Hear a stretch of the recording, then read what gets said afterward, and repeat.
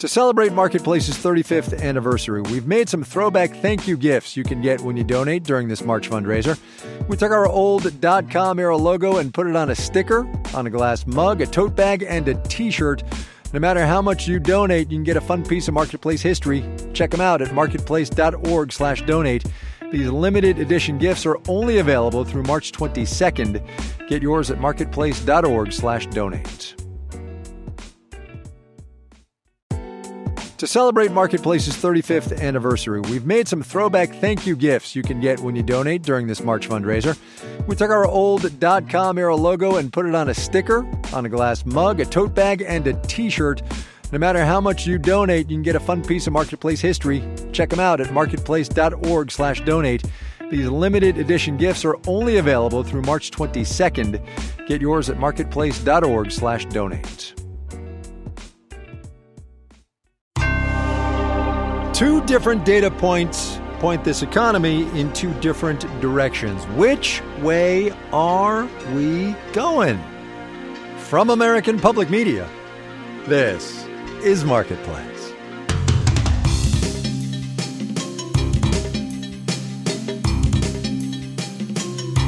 In Los Angeles, I'm Kai Risdolf. Thursday, today the 15th of February. Good as always to have you along, everybody. The macroeconomic phrase the day today, if I can take some literary license here, is cognitive dissonance, holding two contradictory ideas or facts in your mind at the same time. So, fact number one, Cisco said today it's going to cut 4,000 jobs, about 5% of its total workforce, the latest in the drumbeat of layoffs already this year, especially in technology and media, from Google and Microsoft to Paramount and the Los Angeles Times. Fact number two, we were told this morning first-time claims for unemployment benefits actually fell last week, more than expected, and for the second week in a row. And here's fact 2A, actually. The January monthly jobs report showed better than expected job growth. So, how does one square that circle? Marketplace's Megan McCarty-Carino gets us going. First, some statistics. The U.S. workforce is big, like 160 million people. So job cuts of 4,000 at Cisco or 34,000 across the tech industry don't make a huge dent. They're also pretty normal, says Julia Pollack, chief economist at job site ZipRecruiter. Companies are constantly restructuring, doubling down on bets that work, unwinding bets that didn't work, and shifting people around. About 20 million people are laid off or fired each year. Layoffs have increased since their record lows a few years ago, says Layla O'Kane, senior economist at Lightcast. But they're not even at pre-pandemic levels. They're just at places you've heard of. These layoffs are happening to really visible companies that a lot of people think of as maybe aspirational places to work. And the factors behind many of these cuts don't necessarily apply to the whole economy, says Gregory Dacco, chief economist at EY. We are seeing some sectors where there was perhaps overhiring that are seeing a more pronounced correction in terms of their workforce and more pronounced number of layoffs. Meanwhile, he says, industries like healthcare and education can't hire fast enough. But that's not where the headlines are, says Bharat Ramamurthy, the former deputy director of the White House National Economic Council. Focus on layoffs, I think, conveys an impression to people that the economy is in worse condition than it's in. Inflation and economic uncertainty, he says, have made the public particularly attuned to bad news. I'm Megan McCarty-Carino for Marketplace. There were some other bits of data today of note. Retail sales, about which more later. Also, courtesy of the Department of Labor, something called the Import Price Index. Just like it sounds, prices of stuff we import into this economy, they were up in January almost 1%. Consumer goods, fuel, industrial supplies, vehicles, food as well. Marketplace's Justin Ho has that one. Up until January, the price of imported consumer goods hadn't gone up since last May. That's why it's a little concerning that those imports got more expensive last month, says Megan Schoenberger, senior economist with KPMG. We're still on a deflationary path, but the worry is that that trend is reversing too early. Then there's the price of imported fuel, especially petroleum, which also rose in January. Laura Veldkamp, an economics professor at Columbia, says that can ripple throughout the economy. It certainly makes the price of production higher, the price of getting goods to a market where you might go buy them. That gets more expensive. And so as a result, we see producer prices going up and then consumer prices going up. Not every type of import is raising a red flag right now. For instance, imports of industrial supplies, materials, and other intermediate goods got more expensive, but those are just a small part of what goes into a finished product that a consumer buys, says Menzi Chen, an economics professor at the University of Wisconsin. At the final step of production, there's a lot of stuff that's added in. So distribution, marketing, and services at the end. But even as inflation has slowed down, the price of services has stayed pretty high, says Megan Schoenberger at KPMG. If those stay elevated at the same time that this goods disinflation trend reverses, that can mean stickier inflation this year. As a result, Schoenberger says she'll be keeping an eye on whether import prices keep increasing in the coming months. I'm Justin Ho for Marketplace. On Wall Street today, traders looked around. I guess they liked what they saw because they bought and sold accordingly. We'll have the details. Yeah, then, when we do the numbers.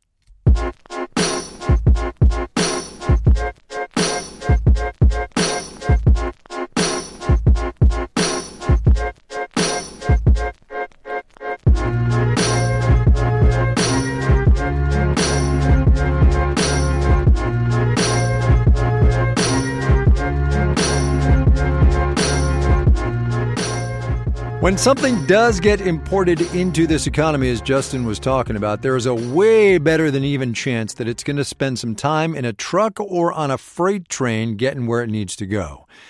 If it's on a truck, the shipper and the recipient can track it pretty closely. Think you tracking your next Amazon delivery, right? If it's on a train, not so fast, but the freight industry is on its way to changing that. As of this month, 3 of the big 6 American freight railroads have signed on to a joint venture that would enable GPS tracking of rail cars. The idea being that if it's easier for companies to track their rail shipments, maybe railroads can take a little bit of that trucking business, huh? Marketplace's Henry Epp has that one.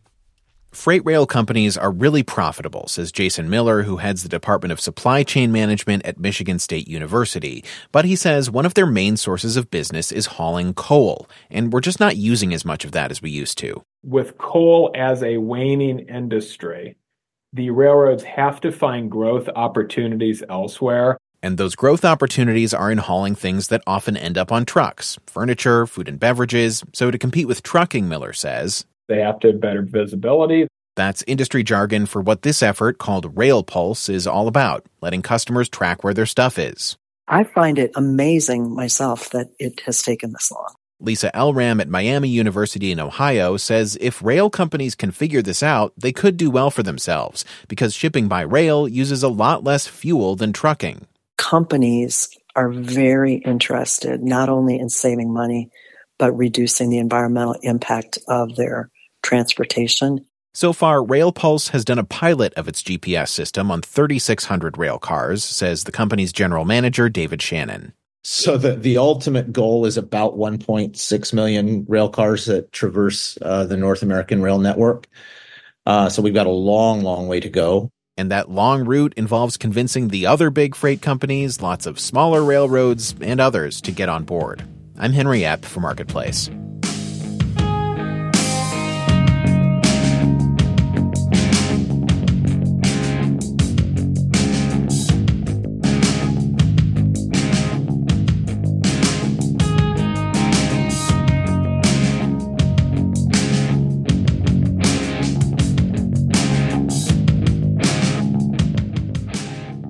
This one gets filed under the heading, I believe, of small solace if you're trying to buy a house in the United States.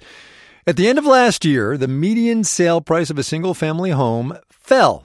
It was just about $480,000 at the end of 2022, down to nearly $430,000 by late last year. A steal that is not, I grant you. It also doesn't tell nearly the whole story about what you're going to find out there. That old saying is right? Location, location, location. Here's today's installment of our series, Adventures in Housing. My name is Caitlin LeClaire, and my family and I live in Wayland, Massachusetts.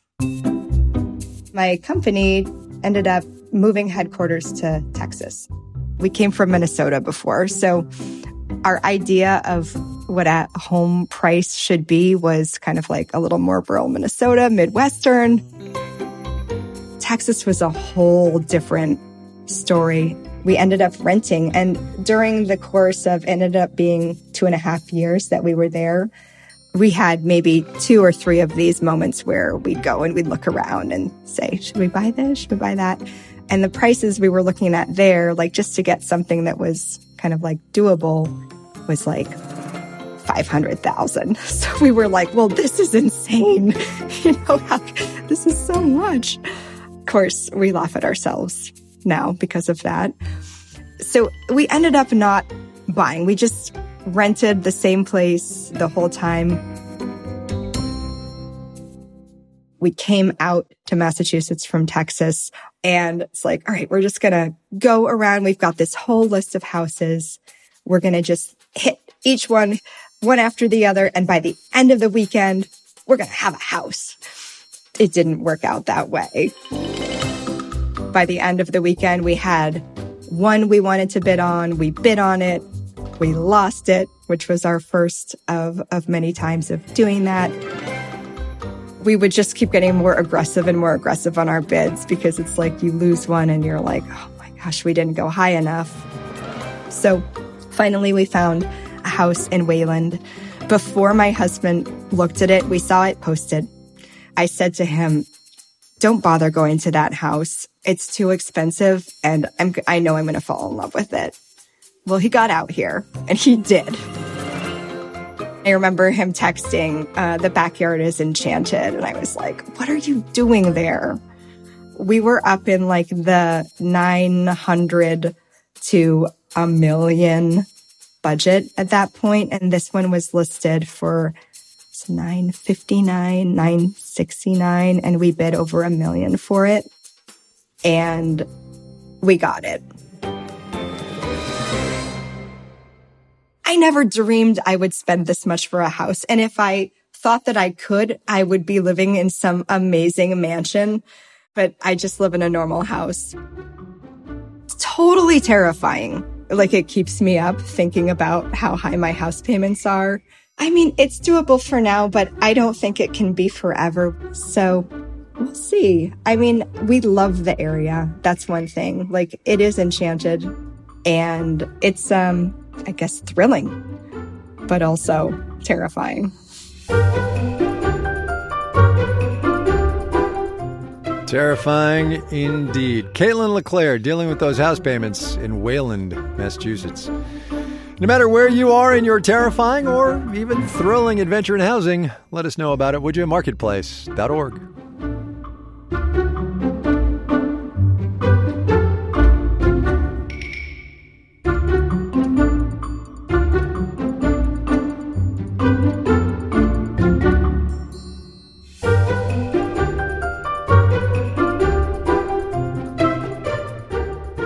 Coming up, the one and only Frederick Douglass, the most photographed man of the 19th century. Author, abolitionist, statesman, and banker. But first, let's do the numbers. Dow Industrial's up 348 today. That is 0.9%, closed at 38,773. The Nasdaq added 47 points, 0.3%. 15,906. The S&P 500 picked up 29 points, almost 0.6%, 5,029 there. The commercial real estate sector is hurting, and we've covered that. But CRE services provider CBRE Group is forecasting its annual profit will come in above analyst estimates. Shares up 8.5% today. Shake Shack beat profit expectations thanks in part to higher prices. Shares, get this, settled up 26%. That's a lot. The burgers are fine, but 26%. Wendy's, on the other hand, fell 1.5% after forecasting earnings would come in below estimates. Two of the culprits there, higher costs for commodities and labor. Bond prices were up as well. The yield on the 10-year T-note fell to 4.24%. You're listening to Marketplace. Talking to your backseat babies about money can be so hard. In fact, you probably don't even know where to start. So that's where the newest version of the Million Bazillion Academy steps in, our email newsletter course. You can start whenever, and you'll get a new lesson each week that you and your kids can complete at your own pace.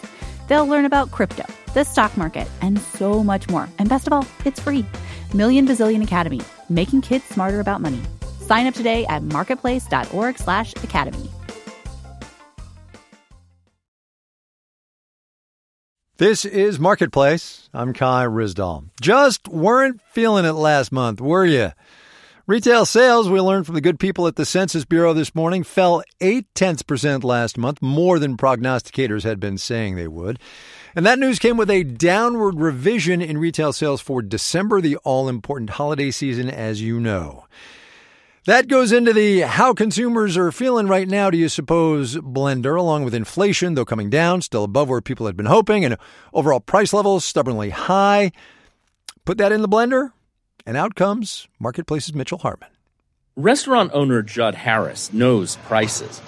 At his 2 Little Griddle breakfast and lunch joints in Portland, Oregon, he's constantly monitoring what he has to spend for food and kitchen supplies and how much he can charge for menu items. As far as pricing goes, it's been a bit of a roller coaster. Everything changes, like the market price of things like bacon and stuff. Recently, it has been very extreme. At the grocery store, bacon now averages around $6.60 a pound, up 20% since the pandemic hit. Harris says his restaurant prices are up 20 to 50%. And even though lately he's seen price increases moderate, he still gets sticker shock when he shops for himself as a consumer. We're getting smoked out here. My personal finances, we do okay, but it's hard to go to the grocery store and be like, wow, is it really going to be $100 for these groceries that would have been so much less? This difference between how consumers experience inflation and high prices is something economist Ulrike Malmendia studies at the University of California, Berkeley. Consumer expectation will adjust to see that the rate of price changes will be slower. Now, that doesn't mean that consumers are not still wrestling with the high price levels. This wrestling match is evident in consumer sentiment surveys. Nearly 40% of consumers say high prices are currently eroding their standard of living, a figure that's barely budged since inflation shot up in 2022, says Joanne Shu at the University of Michigan. Even though consumers have noticed inflation has slowed, they have also noticed the impact of those prices on their living standards is still pretty painful.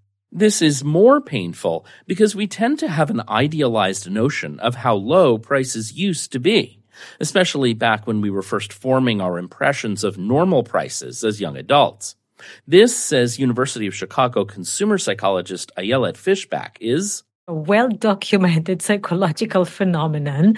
We remember the past being rosier, easier, and cheaper than it was. Fishback says we're nostalgic by nature and also not very good at calculating how prices and wages have both gone up over time.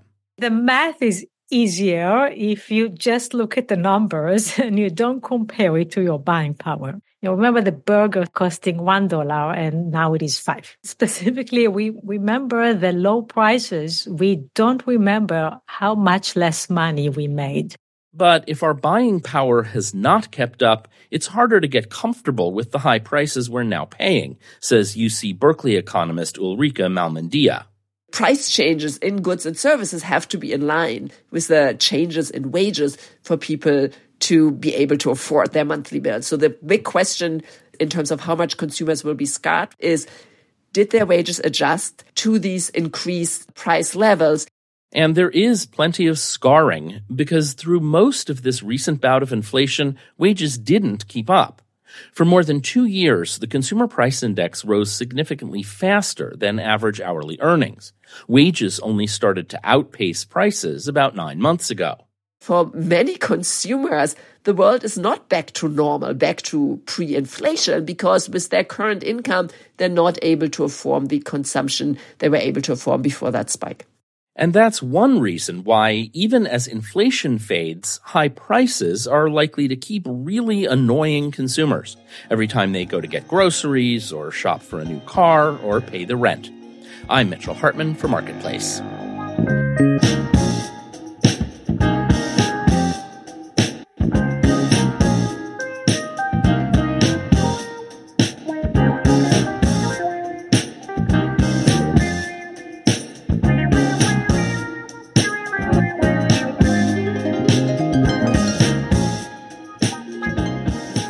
latest data from the Federal Reserve, it's from 2022, shows that 13% of Black Americans are unbanked. To quote the Fed, that means that neither they nor their spouse or partner had a checking, savings, or money market account. The comparable figure for white Americans, just 3%. And as often happens, the root cause can be found in history here at the end of the Civil War and the rise and the collapse of something called the Freedmen's Savings Bank. Dr. Justine Hill Edwards is an associate professor of history at the University of Virginia, also the author of a forthcoming book about the Freedmen's Bank. Professor Edwards, welcome to the program. Good to have you on. Thank you for having me. For those unfamiliar, could you give a 30-ish second précis of the Freedmen's Bank? Sure. Well, the Freedmen's Bank, also known as the Freedmen Savings and Trust Company, was a savings bank founded in March of 1865, and it was founded by a group of white politicians and philanthropists for the financial benefit of recently freed slaves. As I was prepping to speak with you, it occurred to me that the phrase well-meaning white philanthropists should probably be appended here. Is that fair? That is absolutely true. The basic foundations of the Freedmen's Bank were created by white Northerners who, in some ways, really believed that they could economically help the nation's almost 4 million freed African Americans. And so they conceived of the bank as a vehicle to help them make the really dangerous transition from slavery to freedom, but in terms of their finances and economics. The reason this bank failed matters through, not just the history of that period, but up to today, right? It does. There was a financial crisis in the fall of 1873, and African Americans started to withdraw their money en masse. Frederick Douglass comes in. He becomes the bank's president in March 1874, and he looks at the bank's finances and realizes that the bank is over leveraged. The finance committee had approved of millions of dollars of bank loans that were not going to be repaid. And interestingly enough, the majority of those loans went to the white partners and businessmen who were affiliated with the bank's trustees. We should point out here that was the Frederick Douglass. Yes, the one and only Frederick Douglass, the most photographed man of the 19th century, was the bank's last president. Okay. All right. So with all of that as context, I want to do a little prologue here. Was the supposition by the people who started this bank that Black Americans had not had not necessarily financial institutions, but financial know-how and financial practices before emancipation? Yes, that's right. And in many ways, they really didn't understand the financial knowledge that African Americans were bringing with them into freedom. African Americans who were enslaved were cultivating ideas of how to make and save money in the period of slavery. And so they were bringing with them very concrete ideas about saving and what they wanted to do with their money, which was to buy property and buy land. Well, that's where I wanted to go next, because, one of the many, many, many tragedies of the Black American economic experience is the inability that Black Americans have had to build generational wealth. And in a way, it kind of starts here. You relate this story either in an article I read or parts of your other writings about during the Great Depression, a descendant of one of these people writing to FDR saying, it would be really great if I could get my hands on my grandmother's, deposit right now. Exactly. And so we see that there is kind of a generational memory of the Freedmen's Bank and its failure. And I think in many ways, too, it's dictated the oftentimes fraught relationship that we've seen between the financial services industry and African Americans in the 20th and 21st centuries. Well, say more about that, because this was 150 something years ago that this happened. And it, your theory of the case here is that it affects things today.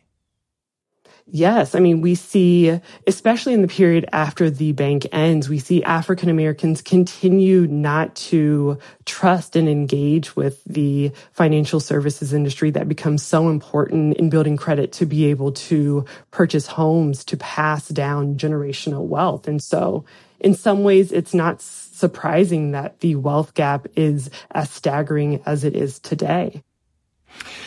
As you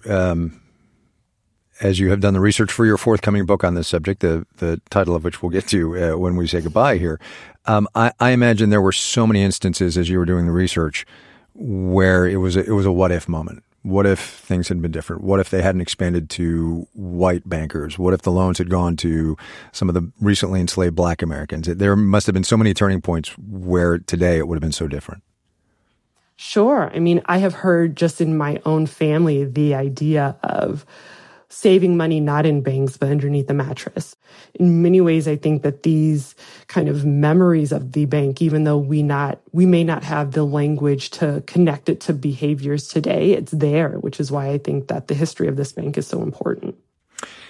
Justine Hill-Edwards is an associate professor of history at the University of Virginia. She's got a book coming out on the subject at hand today. It's called Savings and Trust, the Rise and Betrayal of the Freedmen's Bank. Professor Edwards, thanks for your time, ma'am. I appreciate it. Thank you so much for having me.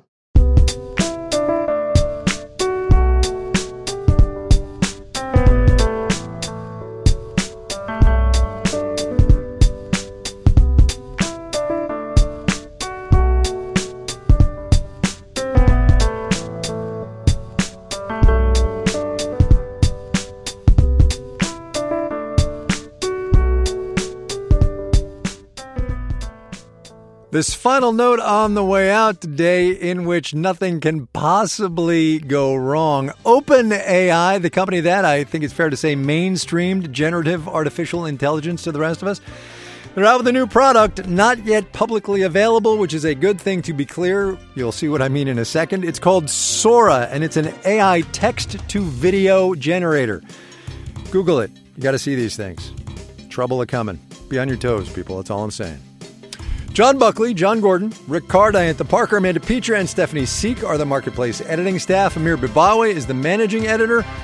I'm Kai Risdall. We will see you tomorrow, everybody. This is 8 p.m. We all want to be our best selves, but it can be an expensive journey. From experimenting with alternative medicine. I was working with a natural, holistic nutritionist and never really thought about the cost. To splurging on fast fashion. I was spending all my tips. I was definitely spending $200 a week. I'm Rima Jerez, host of Marketplace's This Is Uncomfortable. This season, we explore the cost of self-care and the real motivations behind our spending choices. Listen to This Is Uncomfortable wherever you get your podcasts.